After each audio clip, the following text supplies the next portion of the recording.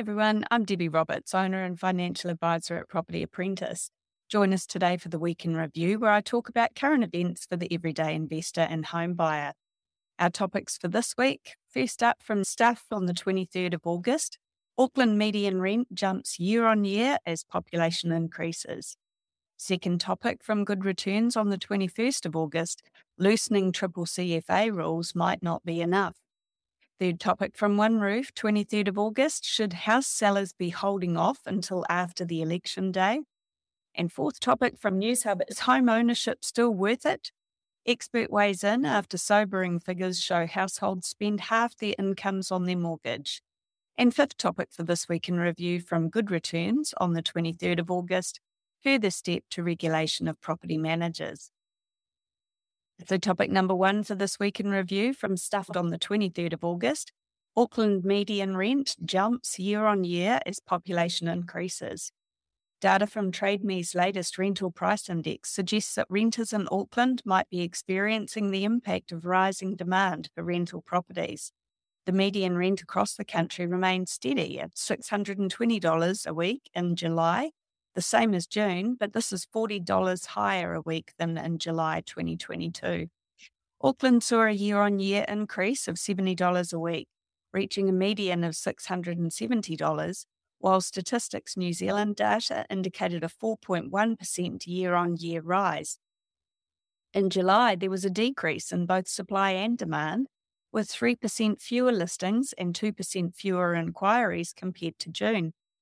The colder winter months typically result in a quieter rental market, with expectations that activity will rise during spring. Kiwibank's chief economist Jared Kerr noted that high migration rates could further push up rents, given that many migrants are likely to rent. The Reserve Bank adjusted its house price forecasts due to migration effects. Wellington rents remained stagnant at $650 a week since March, which is slightly below the peak in January. In Canterbury, rents increased by $50 a week on a year-on-year basis, and the overall rise in living costs was pointed out as a concern for renters. Auckland's rental market specifically felt the impact of population growth. Westpac's chief economist, Kelly Eckold, stated that migrants often flock to the Auckland area initially, potentially contributing to increased rental demand. The data suggested that rental price growth was stabilising at a higher level compared to pre-COVID times. Mike Jones, chief economist at BNZ, highlighted the robust population growth and limited supply as factors driving rental inflation. Auckland experienced the most significant reduction in supply over the past year due to population growth, causing the rental vacancy rate to halve in 12 months. That's the largest decrease nationwide. At the end of the day, it is further confirmation of the fact that market rent is driven by supply and demand. We're currently in a period where there's limited supply of rental properties and high demand from tenants. This is helpful for landlords who are facing higher than average interest rates as well as increased tax costs, but obviously it's not good news for tenants. Second topic for this week in review from Good Returns on the 21st of August, loosening CCCFA rules might not be enough. Although changes can be made to the Credit Contracts and Consumer Finance Act, or the CCCFA regulations, transforming the banking culture could be more challenging, warns Andrew Bailey, National's Commerce and Consumer Affairs spokesman. The party intends to cease banks from asking intrusive spending-related queries during loan applications. However, Bailey highlights that while regulatory changes and liability reductions are possible, the CCCFA principles are already partially ingrained within banks. Bailey emphasises that effecting cultural change within banks will be a significant challenge. He aims to refocus the CCCFA back to its original 2020 regulations, which was concentrated solely on high-cost lenders, allowing for more flexibility within set boundaries. This approach would hold lenders accountable if they breach those boundaries. Bailey also discusses the possibility of relaxing penalties for directors and managers under the CCCFA, while ensuring that adequate penalties remain for high-cost lenders who exploit individuals. He acknowledges the need for more balanced liability distribution between directors and management. Bailey criticises the CCCFA's transformation, attributing it to the Ministry of Business, Innovation and Employment, or MB, which expanded the regulations beyond their original intent. He notes that the MB added intrusive requirements, such as inquiries around borrowers' subscriptions, unnecessarily complicating the process. This shift from an economic to a social issue has resulted in reduced lending, impacting vulnerable borrowers who are now seeking loans from less reputable sources. Second-tier lenders have also been negatively affected, as the CCCFA's mandated questions have extended loan assessment times, leading to an increased minimum loan amount due to higher administrative costs. Bailey acknowledges that addressing these issues will take time, and it is part of National's broader financial architecture plan. If you'd like to learn more about investing in property, join me at one of our free events called How to Succeed with Property Investing in 2023. I'll discuss strategies for successful investing from my perspective as a financial advisor, available live online or in person. Check out propertyapprentice.co.nz for upcoming dates and register today. We don't sell property, so it's all about increasing your knowledge to reduce your risk. If you've already been to one of our free events and would like to find out more about how we can help you to reach your financial goals, you can also book a no-obligation phone call or meeting with my husband, Paul Roberts, via the website. And obviously, if you're already a coaching client of ours, all you need to do is reach out to your coach for help. Topic number 3, OneRoof on the 23rd of August. Should house sellers be holding off until after election day? Property analysts suggest that vendors who delay selling until after the general election might not see a significant impact on the housing market. Past poll results have had limited influence on the market, and only substantial policy changes specifically affecting the housing market would likely cause notable shifts.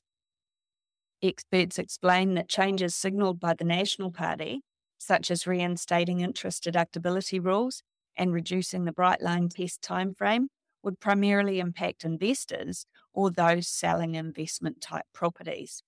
While activity might increase among investors after a potential change in government policies, there's no strong indication that current policies would significantly affect owner-occupiers.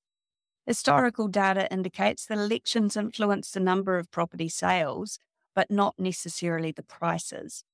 On average, sales decrease around 6% 6 months before an election and increase around 6% 6 months afterwards, mainly due to the uncertainty about the country's direction. Despite this, changes in policies could prompt savvy investors to take advantage of a quieter pre-election market to negotiate better prices when there's less competition from other buyers. While the market might see increased activity after a National Party victory, experts caution that changes won't be immediate or drastic.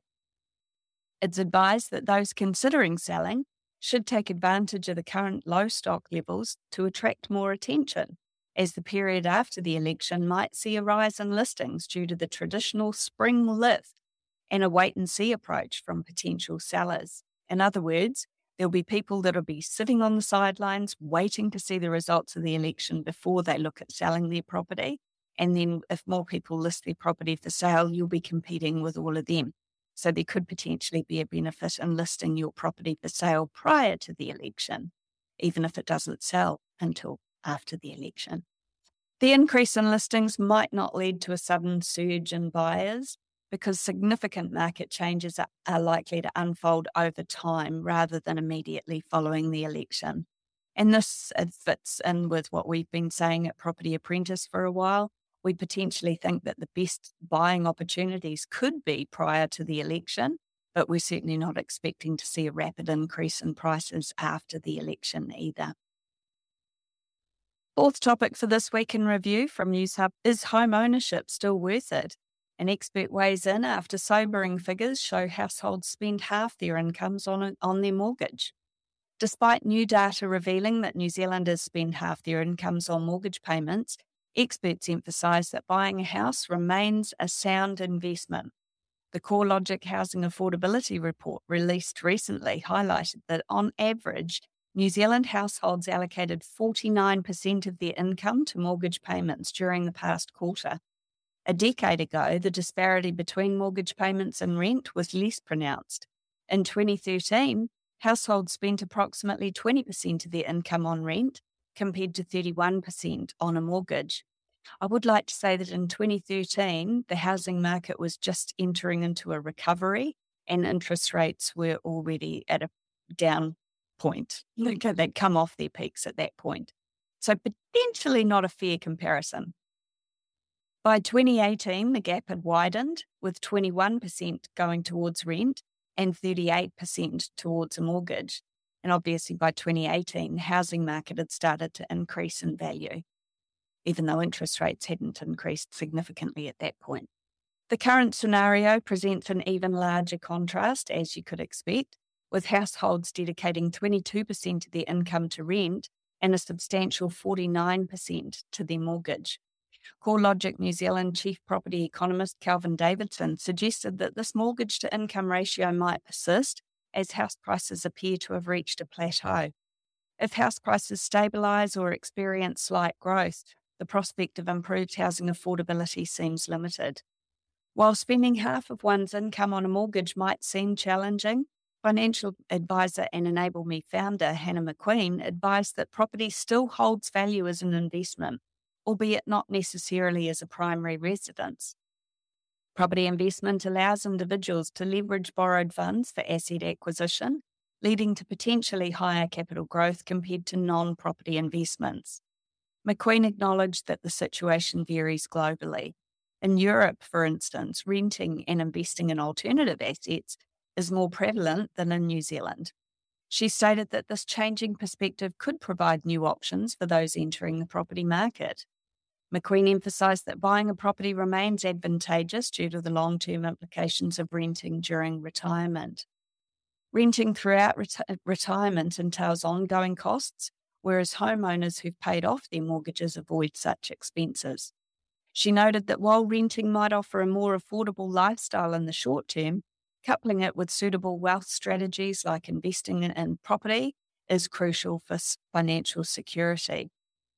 My thoughts on this, I've got a few thoughts on this actually. So first of all, if you're looking at purchasing a home, you can use KiwiSaver and you might also qualify for some government grants. So check out the Kāinga Ora website to see if you qualify for the government grants or the KiwiSaver withdrawal.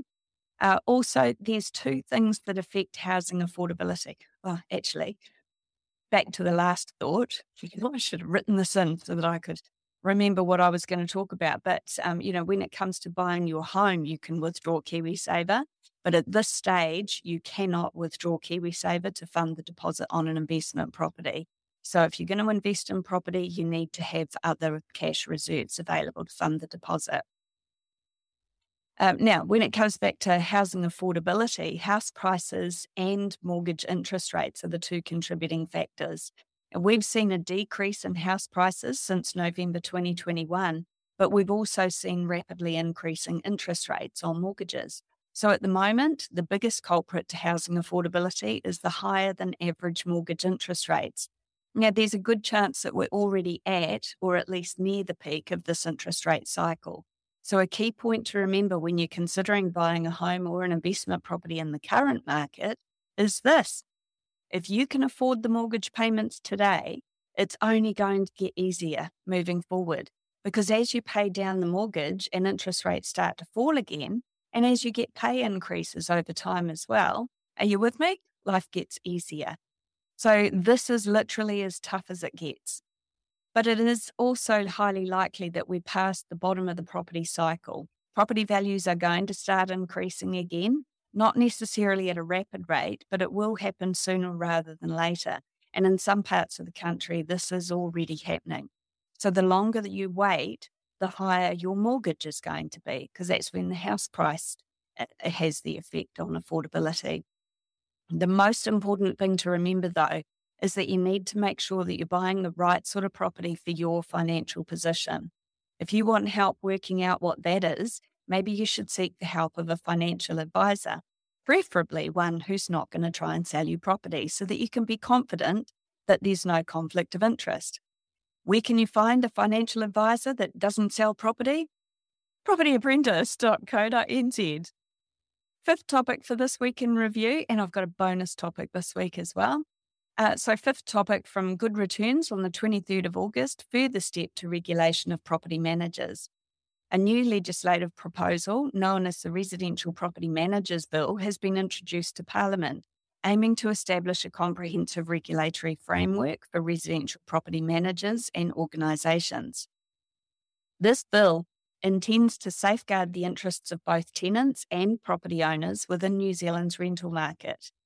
The proposed regulatory system encompasses multiple facets, including licensing, education prerequisites, industry practice standards, and a complaints and disciplinary framework. While around 1/3 of households in New Zealand rent, the residential property management sector manages approximately half of the residential tenancy market. Despite some property managers adhering to professional standards, there is currently no legal requirement for the sector to meet minimum standards of conduct, competency, and industry practice. The bill's scope includes individual residential property managers, including real estate agents offering property management services, as well as residential property management organisations. However, private landlords and public landlords, such as Kāinga Ora and community housing providers, will not be subject to this regime, as they're already regulated under the Residential Tenancies Act. Now, to be fair, this comment doesn't make sense to me, because as far as I'm aware, everyone's required to comply with the Residential Tenancies Act, whether they're private landlords, property management companies, or whatever. But industry experts, including the Real Estate Institute of New Zealand, or RINEZ, highlight the importance of the proposed regulations for maintaining professionalism and providing assurance to both tenants and landlords. And this is where I think it's a really good idea to bring regulation into the industry. It'll get rid of those rogue property managers that don't play by the rules, and they leave the landlord and the tenants really exposed. RINEZ emphasises the increased complexity of property management due to legislative changes and external challenges, which is making standardised regulations essential for the industry. The regulatory measures include compulsory registration and licensing, training and entry prerequisites, industry practice standards, and a complaints and disciplinary process. Additionally, requirements for appropriate insurance and independent trust accounts are designed to protect both landlords and tenants. The bill is awaiting its first reading and referral to a select committee. If passed, there will be an 18-month preparation period for the regulatory authority to establish systems, followed by 6 months for residential property managers and management organisations to obtain licences before the new regime takes full effect, which is approximately 24 months after enactment. My only concern about this at this stage is what the unintended consequences of this new regulatory regime could be. Are we going to see increased costs to landlords who choose to use the professional services of a property management company? Probably. Will this cause further rent increases? Potentially. Or will this mean more private landlords could choose to manage their rental properties themselves and then screw things up because there's so many rules and regulations to wrap your brains around that it's literally a full-time job to do it properly if you've got more than one rental? Look, I imagine that could be one of those unintended consequences. Is that going to be good for tenants? No. Is it going to be good for the private landlords who might inadvertently find themselves facing big fines through the tenancy tribunal? No. So my advice is this.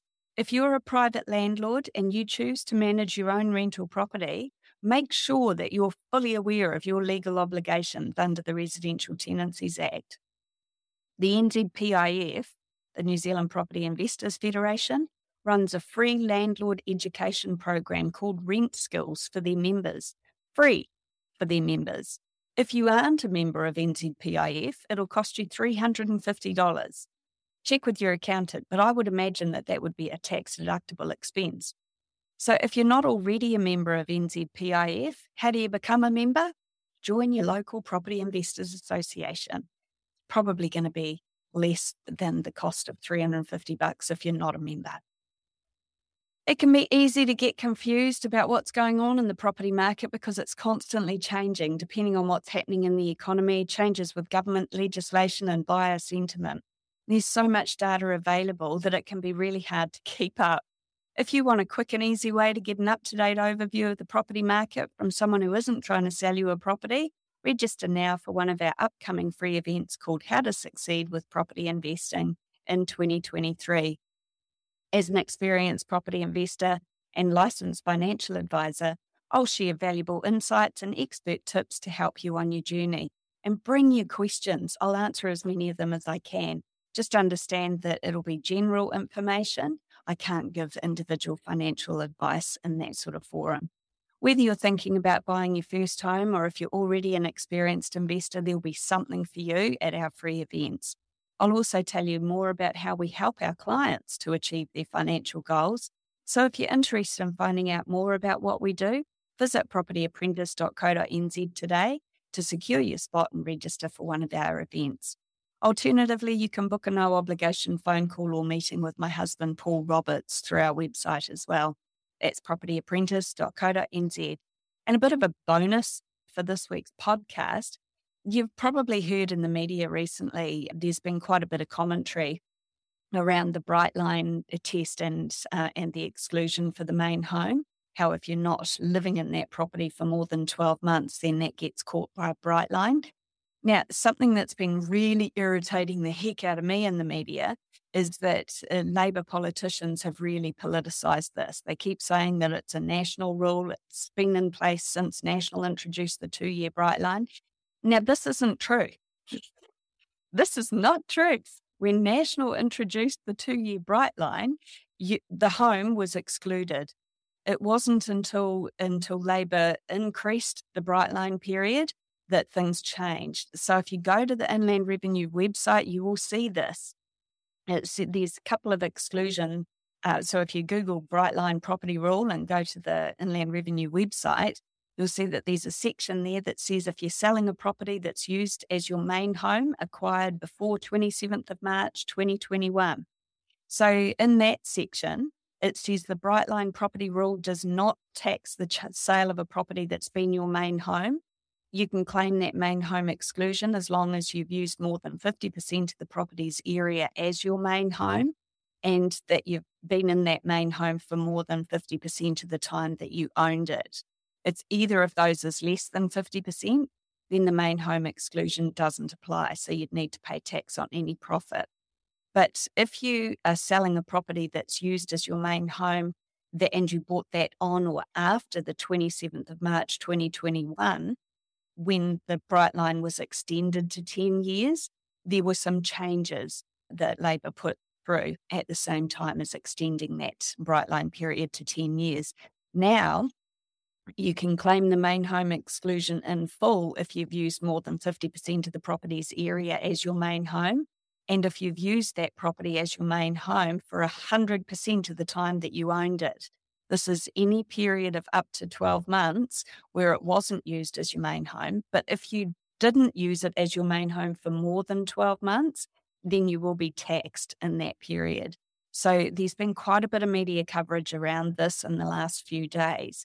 And like I said, it's really irritated me that Labor keeps saying that this is a national policy because it's not. It was changed when they introduced the 10-year Brightline, when Labor extended it to 10 years. So this is definitely a new tax policy, and it seems to be something that isn't really getting across in mainstream media, unfortunately. So I think, if you're going to make a decision around voting, it's only fair that you should have all of the facts in front of you. And the facts are that the main home exclusion rule changed when Labor extended the Brightline period to 10 years. Important to note. That's my thoughts for this week in review. Enjoy the rest of your week. Thanks for listening.